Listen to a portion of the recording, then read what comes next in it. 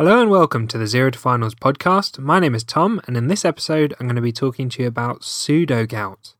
And you can find written notes on this topic at zerotofinals.com/pseudogout or in the rheumatology section of the Zero to Finals medicine book. So let's get straight into it.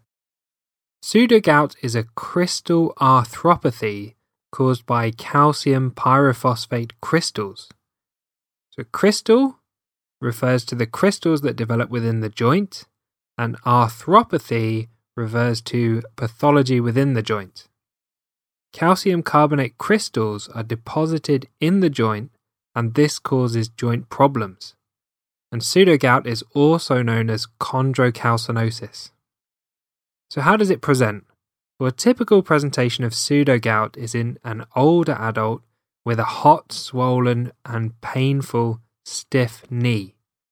Other joints that can commonly be affected are the shoulders, the wrists, and the hips. It can be a chronic condition and affect multiple joints. It can also be asymptomatic and picked up incidentally when they're doing an X-ray for another reason.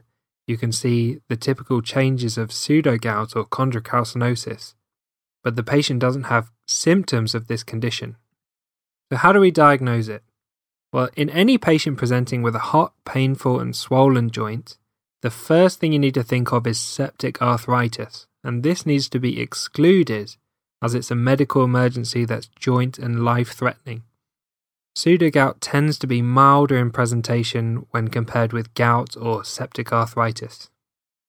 To establish a definitive diagnosis, the joint needs to be aspirated to take a sample of the synovial fluid, and then the aspirated fluid will show no bacterial culture, so we'll have excluded septic arthritis.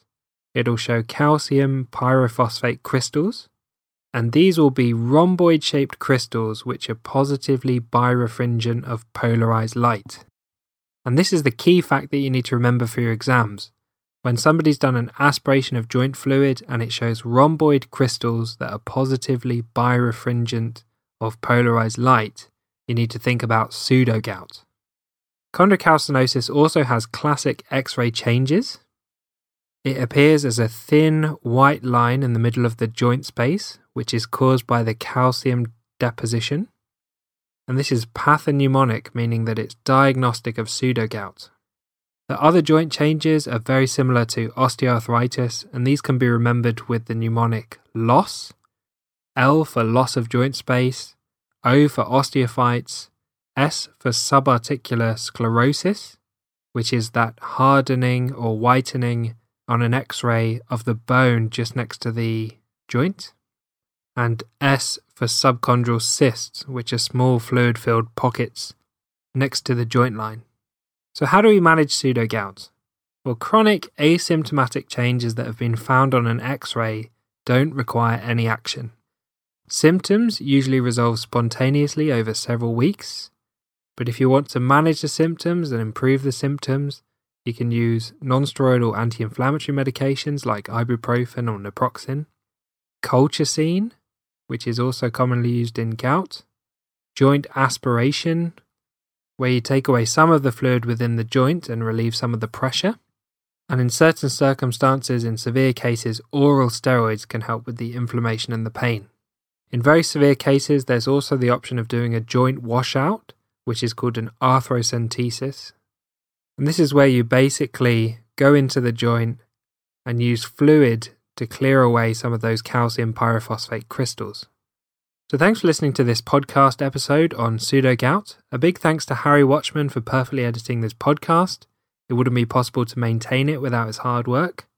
If you found this podcast helpful and you want written notes on this topic and all the other podcast episode topics, head over to Amazon and pick up a copy of the Zero to Finals medicine book. It's got all the key facts and guidelines you need for your exams on all the medical topics across 10 different specialties in medicine. If you don't fancy picking up a copy of the book, you can find all the notes as well as videos, illustrations and questions completely free on the Zero to Finals website at zerotofinals.com.